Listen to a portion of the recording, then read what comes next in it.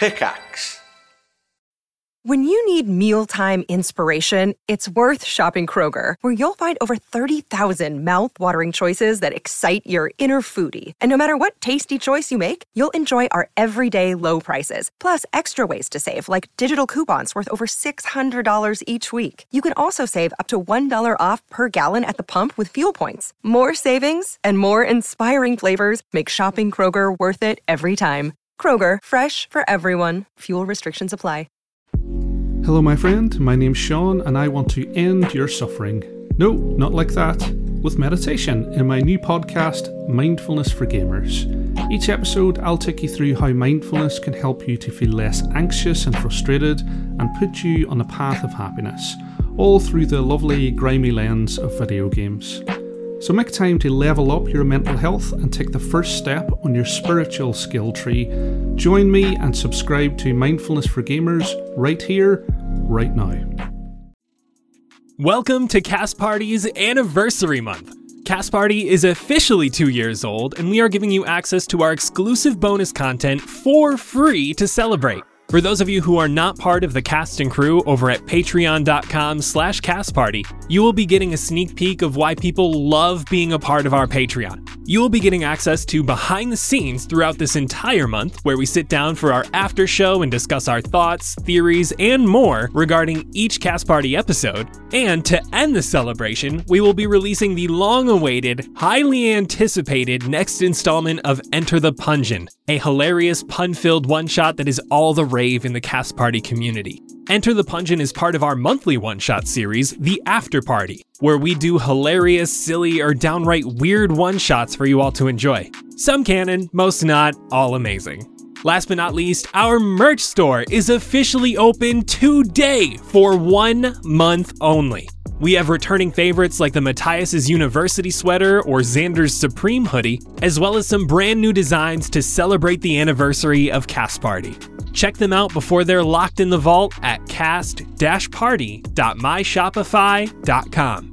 If you enjoy this sneak peek of our exclusive bonus content, join us over on Patreon for hours upon hours of more goodies. Patreon.com/castparty. It is the best way to support the show so we can continue bringing you the highest quality D&D content that we possibly can, and hopefully do more crazier stuff in the future. Patreon.com/castparty. We'll see you there. We love you all and can't thank you enough for the support. We hope you enjoy this look behind the scenes. I too am recording. Ricola. Whatcha? 3, 2, 1. Anna sounded like the mask in Crash Bandicoot. When you get the mask, you go, "Hoogaba." I thought I sounded like maybe Primeape from Pokemon. Oh. Yeah. He's kind of like, Mm-hmm. Hello, everyone, and welcome. Behind the Scenes, episode 53. Did you know a bolt of lightning can reach 53,000 degrees Fahrenheit? And that is 5 times hotter than the surface of the sun. what the fuck? Wow. Yo, science is spooky. And people survive that? I guess that's why it makes, like, glass instantly. Maybe, but it says they can reach that. Oh, Maybe okay. the ones that people get hit with are not that. They're the weak ones. Yeah, it's just a little bit of lightning as a treat. But Nigel, I think we've talked about how you want to get hit by lightning so you can have natural tattoos. Same. Yeah, exactly. It'll suck, Exactly. but I will do it.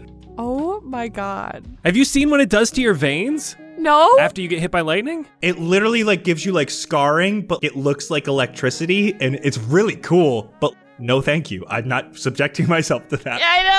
So here's my rationalization for it. If on the one hand, if I get struck and survive, I might have cool tattoos. I can be like, I got struck by lightning, and then that's all awesome. And on the other hand, if I die, it's not my problem. I don't have to worry about it. Oh my god. Oh, whoa, it is cool. I just looked Right? it up. One looks like a tree. Yeah, they mostly look like trees. What the heck? All right, so everyone, we're doing things a little bit different today for the people at home. Normally we record these directly after the episode's done. Not so much this time. We had a very long recording for our last episode, so we're doing this a few days later. We are unfortunately down our amazing Vince Perino, but Luis is joining us again. So, Ryan, listener question, go. It's time for questions. Yes, I have 2 listener questions for you, Luis. Okay. One is actually the end of the rapid fire questions, but when we have people on for more than one episode, we save it for the last one. So this is from War Toward Night in his rapid fire question list. All right, Luis. So knowing that you've worked with so many other D&D shows, what did you like most about working with Cast Party specifically? Oh, whoa. This is such I a love loaded this. question. I hate it. It's very easy to answer because I was just talking about it. Compliment us. So as I was just talking to a friend of mine about you all, there's just a kind of... there's just a kind of ease and a very genuine love of the game, and not to say that I haven't played it, with other places that don't have that. But there's something. I'm just gonna say it because I hope this doesn't come off as demeaning in any way, because I find this to be a compliment, but a kind of childlike joy. Mm-hmm. Oh yeah. With among the group. And it is, I just love it so much because there's something embedded in the story where it reminds me of why I loved The Hobbit, which was, it felt so good to be in a hero's story where the people all, maybe with the exception of Xander, lean towards such goodness, even though, Xander definitely revealed himself to absolutely lean towards that. So I don't know, that's what I was just talking about with my friend Rob. So that's my answer. Hell yeah. I love that. Thank you. I know, that's perfect. I think having the backstory of everyone being from the real world kind of gives that more that in general morality you see from the real world. It's almost like they're tapping into that. And so I think that helps in the character's eyes of kind of setting that scene. So the very, very early portions of Cast Party, as well as, even to this point, Blueberry, Sebastian, Jet, and sometimes Xander completely against killing people for a long time, which is so interesting for a D&D group. And I didn't even expect that as we were going in. But of course, still against normal, it's still very much against it. Of course. It's one of those things that I didn't even think about when we started Cast Party. I'm like, oh, wait, they're not killing the NPCs I put in front of them. And I was like, oh shit, yeah, that makes sense. They have the morality. They're not used to it happening day to day. It has gotten, I don't want to say a little more normal within the party. It's almost like it's anticipated, I want to say. We're expecting it. It's not as big of a shock to us anymore. But it brings up a very cool aspect of Colin being able to, oh, we don't want to kill you, so we left these guys alive, or we knocked them out, we tied them up, we did whatever, for that whole situation to come back around and bite us in the ass because we didn't cut off the loose ends. Or help them. Yeah. Did it help us? The Ashen Phoenix guy, who we tied up in Cleo's dad's house, came back and was working with May. All right, Luis. I don't recall who brought this up, and I sincerely apologize to everyone, but during the last live listen, we were all talking about your name, Lobos' name.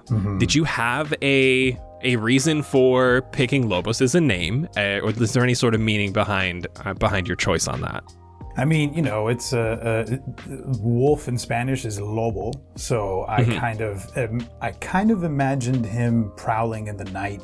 I don't know, I just sort of, for some reason, and this doesn't always happen when I'm starting to think about a character and their nature and how they might be or how they might see things and move about in the world, not just physically, but kind of how psychologically. And for some reason, the image of a wolf, or aspects of it kind of, came to mind. And the one thing for sure is the lone wolf. And I imagine him spending a lot of his time very alone. I guess I tend to make lonely characters. Cut that out. Be friends with folks. I mean, with a backstory of leaving your whole village, that's the perfect animal for that choice. Love it. All right, that's it for the listener questions. Thanks, listeners. Let's do a little bit of a recap of what happened. Xander started out in the pumpkin speaking with Nomura and Blightmore, and he brought you all in to the portal that took you to the astral plane. You headed inside this ominous building on the floating island on the astral sea. You learned of the twins' story as well as their power source, and Xander headed upstairs alone. There was a tense conversation between the twins and Xander, and it quickly ended up with everyone upstairs helping to kill Blightmore and eventually Nomura. We got Xander some power back, and you later found out that Lobos was a part of the Magistrate. You headed your separate ways, the crew southward towards other villages on this island, this continent, Bakaria. And Lobos, you ran into the Magistrate in Umberdale with Commodore Fulton, along with the Keeper, who the others know about, who left and headed southward. So first of all, what an episode. So much happened. But I do want to start off with Luis and everyone else's reaction to Lobos being a part of the Magistrate. After that reveal, did you all kind of think about how much he was studying you for the first 2 episodes? As we were going through the live list and everything recently, I was like, oh my God. Even in me knowing this, I was like, damn, he really got a lot of information out of them. Mm-hmm. And he took notes. The first thing I thought of was it was a late session. So like we finished up and I just went and laid in bed and like I had to come down from like all the adrenaline so I could actually go to sleep. And I was just sitting there and I was laying down and I was like, damn, Lobos was really about the Magistrate. And the first fucking thing Xander said off the beach was, hey, we're the Magistrate's #1 enemy. Yeah. I was like, oh, cool. Oh, nice. My God. How do you just tell strangers that when you have no idea where their allegiances lie? I mean, it was one dude. We could have taken one dude. I remember Lobos saying early on and then again that you were too trusting. Even little things, like you guys never questioned when, at least out of character, because your characters didn't really know this, Lobos gave that envelope to Lada and was just like, only let someone open this who asks for me by name. I think, Luis, you messaged me either after the session or during the session saying, this is what it is. If someone from the Magistrate comes asking for it, this is for them. Can you give us a leak on what actually was in the envelope? I mean, that's not my call. That's for Colin to... He wrote down everything he asked you about. Anything that has to do with LA, anything that has to do with your other world, where you came from, is in that letter. Yep. Oh, Damn. You know what? I'm here to make things difficult for everyone, apparently. I'm trying to figure out if that's bad, really, for the Magistrate to have. I mean, they know... I mean, it's really, they just learned that we want to get out of the way, and then we wouldn't be in their hair anymore, right? Yeah. So what if they just helped us? They're like, okay, you can leave. Yeah, they're like, hey, we'll get rid of you if you just leave. Oh. Or do they want to come to LA? Yeah, did they actually know we were from LA before this? Had they known any sort of inkling on what actual plane we were from or location? I don't know if we've ever said it in front of a Magistrate. No, we haven't. The only thing that happened somewhat recently was when you were speaking with Ermina. She was like, yeah, so we've been searching you. We've been trying to figure you out. We don't have any information on you from before the prison break. Where do you come from? I can't remember exactly how it was, but when Luis and I were going back and forth, I kind of mentioned a little bit of backstory. And if I remember correctly, it was you who brought up being part of the Magistrate? Yes, yeah. I like the idea. You'd given me options in terms of like settings and stuff, different places you could be from, and I definitely, I like the idea that we started bouncing around about being an agent of the Magistrate, but maybe potentially having some conflicted feelings about it. But I don't know if I really landed on that as a part of his backstory necessarily, but. Maybe after encountering the group, some of that started to manifest. I thought it was very interesting, and I absolutely had a blast with it. But yeah, I think we talked about this in one of the other behind the scenes that essentially when we were finally booking Luis, I basically told him like, okay, these people know where the airship is going, or at least know where it is in the sky, and this is the places they're going to fly over. Which one of these sounds like a good setting for you? And he chose the Witchfen Forest. And so that's how it ended up being that location rather than a couple others along the way. Oh, and I remember one of the things that we talked about was that there was a couple of decisions or aspects of the party dynamic or just the way that they would be towards Lobos that I would keep track of, because there was always an opportunity for him to completely betray you.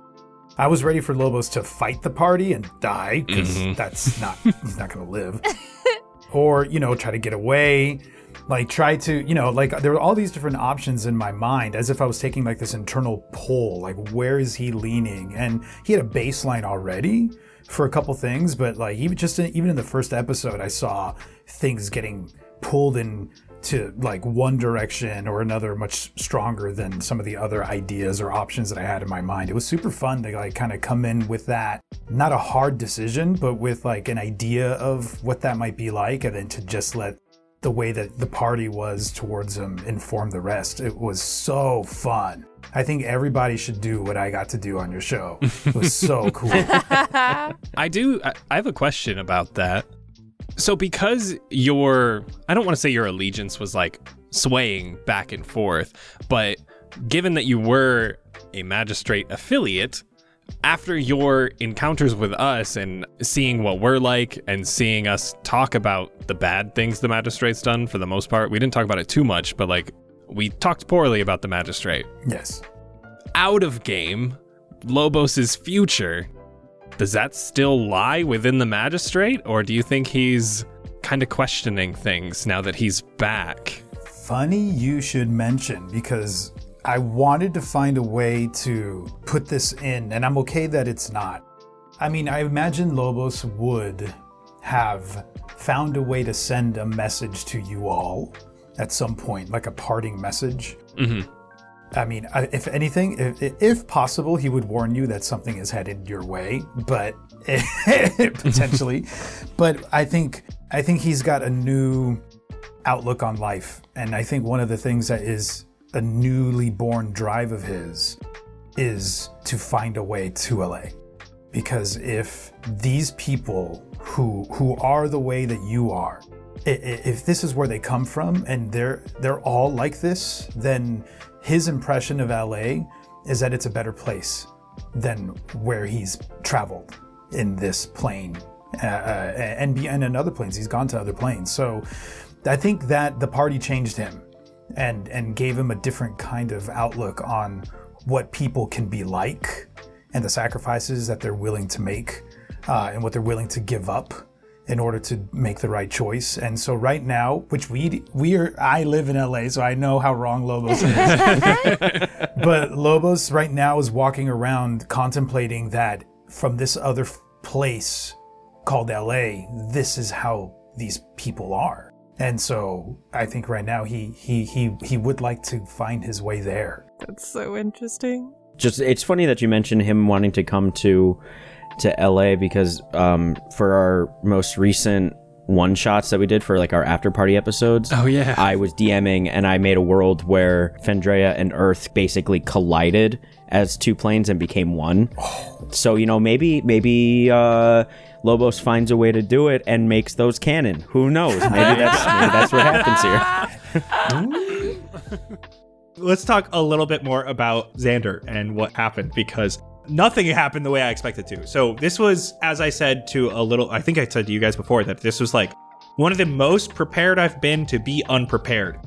I had no idea if he was even going to go to the astral plane. I had no idea if he was going to go upstairs alone. I had even no idea if he was going to side with Blightmore or Nomura or neither or both of them somehow. If he was able to convince them to come together and fight against Omis or Sire. Oh, shit. I had stat blocks for Nomura, Blightmore, Sire, Omis. We have had access to them? Oh, so that fight could have been fuckier, is what you're saying. Yeah. Could they have taken us there? Where even are they? This was one of the more ones I expected. Normally I kind of know what the group's going to do. Genuinely, once Xander got up there and when I was prepping, I was like, I have no fucking idea if he's going to pick Blightmore or Nomura. I want to know all of your thought process, Nigel, because we couldn't really talk about it like in character. Yeah. Because you were upstairs and we were down. We had no way inside your mind to read your thoughts. Speaking of that specifically, when Xander had the thought of saying anything down there and you came in with either Namora or Blightmore being like, don't talk to them. Like that shut me down immediately. I was like, oh, I mean, I wasn't gonna ask them for advice. I was just gonna tell them something. But then you made it clear that they're obviously in his head. But honestly, the whole time that I had to deal with this decision and figuring out which way to go, and even like looking back, I'm kind of like, oh, maybe I should have done this, or I should have tried this, or maybe I should have ended this way, or whatever. I was like, during the emotional moments, during the moments where Xander was like visibly scared or like having this crisis, I was physically shaking. Like I felt like I was making a decision that was going to affect me in real life for the next like couple years. I was like, I'm choosing my patron, not Xander choosing his. Like it was a lot.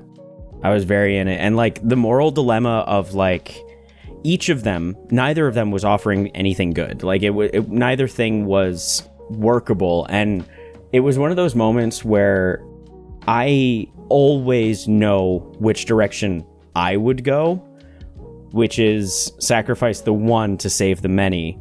And that's a Nigel decision always. But in the moment, like there wasn't an option that Xander would have chosen there that would have made sense or would have been like, even though he had to make the decision, he has to deal with the consequences of whatever that decision is. Even just dealing with the party based on the decision that he makes, it was unbearable to him.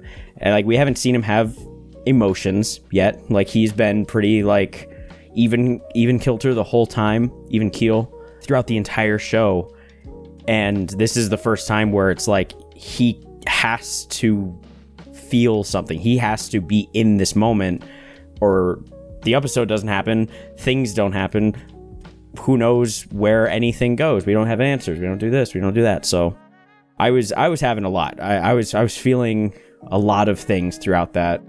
I basically, just to sum up the decision of like which direction I went at the end after everything happened, like I knew that neither of them could survive and keep going. And I was fully prepared to just take like a hard left turn into another class like fighter or something where Xander doesn't need powers. He's just a dude. Mm-hmm. That's what I was expecting. It would have been accurate because if he was just like a dude that's like, I guess I have to learn to fight now, like his stats are not built for that. He has 19 charisma. He cannot be a fighter with 8 strength or whatever it is. So just find some ogre gauntlets or like a frost giant belt, and then you'll be fine. Yeah.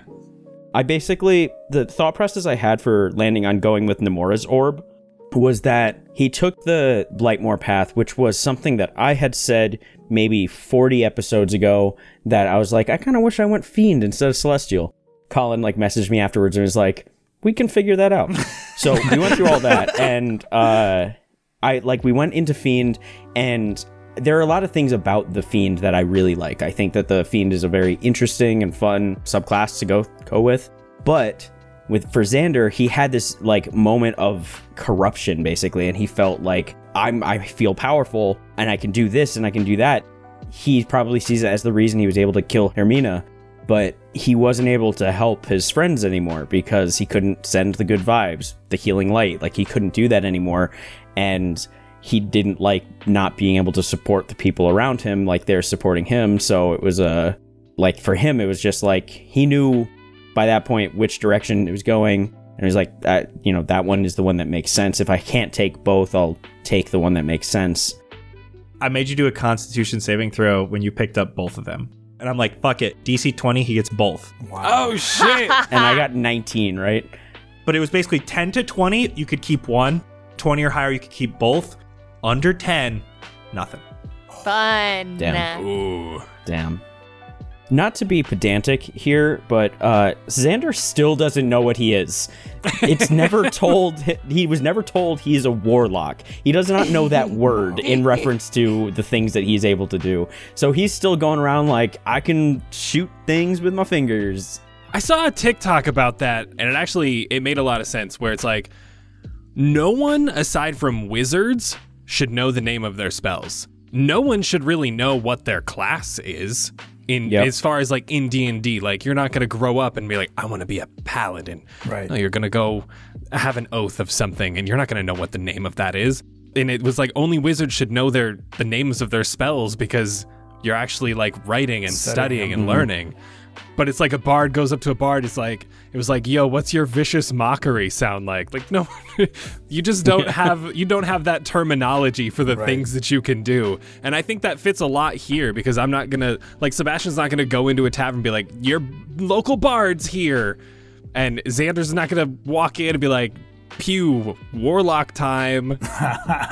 Yeah, I mean, I guess in a way, yes, but that's kind of like if you're in your own bubble, right? Because like we, even though like I don't know, if someone becomes an assassin by trade, like that's the decision that they made, even if they never heard the word assassin because it was, you know, the language that they speak or whatever, other people would see what they can do and be like, oh, that thing is called an assassin. And they could then say to that person, that's an assassin. It's like, we know what soldiers are. We know what librarians are.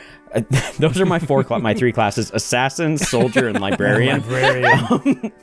And so I mean, like, they're in the world, it would be able to, someone might be able to recognize it and be like, oh yeah, you do this thing, therefore you are probably X. But you are right about the spell names. Like, no one would know their spell unless they saw it compared to someone else's or read about it in a book, or their patron tells them, hey, here's your gift, Eldritch Blast. That's true. It goes boom. That's true. You might be able to recognize it, like something like Fireball. You send that out, and it's like, I'm sending out Orb of Fire, and it's like you're not kind of right, but which, yeah. So it makes sense that you like call your I just got bit by a dog.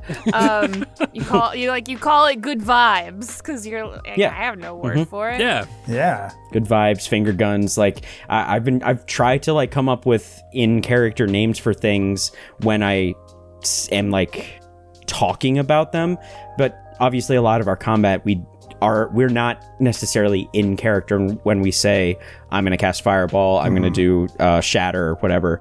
But when you talk about it, it's like, yeah, I got these finger guns, sending out good vibes and stuff like that. So I think we are probably approaching it the most realistic way any D&D campaign can do it. I'll say it. So speaking of combat, I do want to actually shift and talk about the combat we had this episode, because like, how the fuck did you all get upstairs? Sorry, bro. You let one person get past with magic, and it's like, well, we got magic too. I know. And I loved it. I think it made that scene of killing Nomura like great, because like at that point, one round you guys would have killed Nomura. So I made it more cinematic. But yeah, I was not expecting you all to get up there. There's very much an anime ending right there with like everyone throwing out attacks, like Blueberry healing me, Sebastian throwing out Fireball, the arrows with the Eldritch Blast, and it all just kind of, in my brain, it all like melded together and did like the super powered beam. The Slods just downstairs like, hey. Hey. What the heck, man? I do want to talk about one thing that I didn't get to do with this combat, because I was actually super excited about this, especially when Sebastian and Jet, you fell into the Astral Sea. The start of every turn you're in there, you had to do a wisdom saving throw. You guys always passed. Yeah. I used lucky on my first one. Yes. So if you failed that, it was a DC 16, you would roll a D100. And I had a list I found online of D100 backstories. They were like each a sentence each. Oh. And whatever you rolled, those are the memories you would get from that person who was trying to take over your body. So like one, I was like practicing with Allie, so she like rolled 2 D100, and there was like a pirate who was the last one alive after their ship went down and everyone else drowned. You would have just started to drown. You would have literally not been able to use verbal spell components because you were literally feeling like you were drowning. I think that could have been a lot of fun. I love improv stuff like that, so it would have been really fun, but I didn't get to do it, but that's okay. Oh man, reuse it down the road. Yeah. That's definitely one of those things that you can hold on to for, the next time we're in the astral plane. The next time we fall into an ocean of dead people. Yeah. I remember real early on, you had kind of hinted at the fact that you had a plan for if one of us died. Yes, and you guys learned a bit about it. Because those who are plane touched, meaning they have gone from one plane to another, they have a little more access to movement when they're traversing between planes. Those who are plane touched, when they are dying, if their soul is to go to the astral sea, because in Phandraea there are different places your soul can go, especially depending on if you have pledged yourself to someone specifically, or you prayed to someone, or they have taken a hold of your soul. When your body dies, your soul will go that direction. Because of something that happened long ago, there is a plane that is in between Phandraea and the astral plane, and that is Pandemonium. If a soul is headed towards the astral plane and they are plane touched, they can control themselves enough that if they would like to, they can go to Pandemonium. And there are dead adventurers there who their bodies are preserved, and they essentially like allow souls to like have a second chance, but then they have to like fight through the horrors of Pandemonium to hopefully get back to where they once were, and they'd never be the same again. Wow. What? Dang. I want to play that game. Yeah, see, that would be interesting, because if one of you died and went to Pandemonium, we would probably do that person. So say Xander died. Xander's soul went there. We would probably do a session where it was Xander in a new body and you three creating new characters of people who had died and gone to Pandemonium. Oh, shit. Whoa. All right, let's plan to kill Jet next episode so that we can... like, So I do want to talk a little bit more about this episode before we get too far off. There was more to the story of the twins than more than just what that being at the beginning told you. This being didn't know a lot more, but if he brought it up to Nemora and Blightmore, they would have been more forthcoming with that information. They were essentially demigods coming from, you only know their father, who was Omis. Who's their mama? Do you think now that we stopped their contract to expand the forest, is Sire going to come after us? I hope so. I want his power too. All right, we're getting long on time. So, is there anything else you guys would like to ask? Questions? Anything you want to bring up? I'm curious how Lobos got with the magistrate and like how he does agree with them. Like, does he agree with their magic stance? Ooh. I think that so the sort of justification the gray area that I gave Lobos was kind of to go back to what you all were talking about earlier, that in the Dungeons and Dragons world, it's a violent world and people die all the time, but death doesn't mean the same thing, because people can get brought back, and there's all of these different possibilities of what you can become after death. And so the kind of gray area that I gave him was that he comes from a pretty violent place, in the sense that they're having to fight back this like living forest that's dangerous. And so he kind of he wanted to leave. And I mean, they're a powerful system. And in the beginning, he wanted to be a part of it, to see what that was about. And I kind of like, perhaps, possibly, how somebody might join the military and they have an idealized version of what it is, but then when they go into combat and they see it for what it really can be, and how hard it could be, and the tough decisions that you make when you're in the field. I think that he's been in it so long that that's kind of what he sees it like. There are hard choices that you make, and there are worse organizations and systems that, if they were in power, then things would be way worse than they are now. So I think that he's kind of talked himself into seeing the bright side of something that can be not so great, because it's possible to imagine something worse, if that makes any sense. Lobos is kind of low on the magistrate totem pole. Like, you guys interact with and learn the stuff that's high up, like the stuff that is kept from the others. But on the front, like, the magistrate is providing people with protection. They're providing weaponry. You saw it in Wooded Holly. They provided weaponry to the militia so they could defend themselves and keep themselves safe. you've seen it everywhere that people are just like happy the magistrate's there because they're feeding them because of all these different things. Like there's these different portions of like, yes, the magistrate is doing good. Lobos might be more pushed at and seeing that stuff rather than what you guys have been like seeing, because you've gone to places that where terrible things have happened, but like people didn't know the magistrate and the Arcanum were the ones who destroyed Windermere and all the knowledge there. You are like one of the few people on this plane that knows that. Luis, the way that you played Lobos in the end there when we were like, can you just like pretend you didn't see us or whatever? And you're like, no. Like, I think you played that the most realistic way for that situation, because you knew us for 24 hours. You saw us do something potentially selfless in a moment, but we admitted to being enemies of the magistrate for X, Y, and Z. And maybe we didn't get specifically into why we were enemies, but you're like you saw us as potential threats to an organization that you're a part of. And even though we had a moment of something like unique or like selfless or whatever word you want to put to it, you saw us do that and you're like, okay, these aren't bad people, even if they're against us. Mm-hmm. You played it, I think, so well because you're like, I'm not going to go after you guys. I'm not going to attack you guys. I'm not going to tell them exactly where you are. But you guys are still coming after this organization that I'm a part of. And even if I'm a little conflicted right now, like, I know what I'm about. And I don't really know what you guys are about. He did ask because, all the talk about LA and where you come from, don't you have organizations where you're from that are a lot like this? Or systems or whatever? And it's like, I know. Again, like, I know what LA is like. But Lobos doesn't. And, not to poo-poo LA, I like it here. There's everything you can, anything that's possible is available here because it's so huge. But, I just like gray areas. I like to get to the nitty-gritty of something and not just stay on the idea of it. That feels more human to me. But I want to just say thanks again.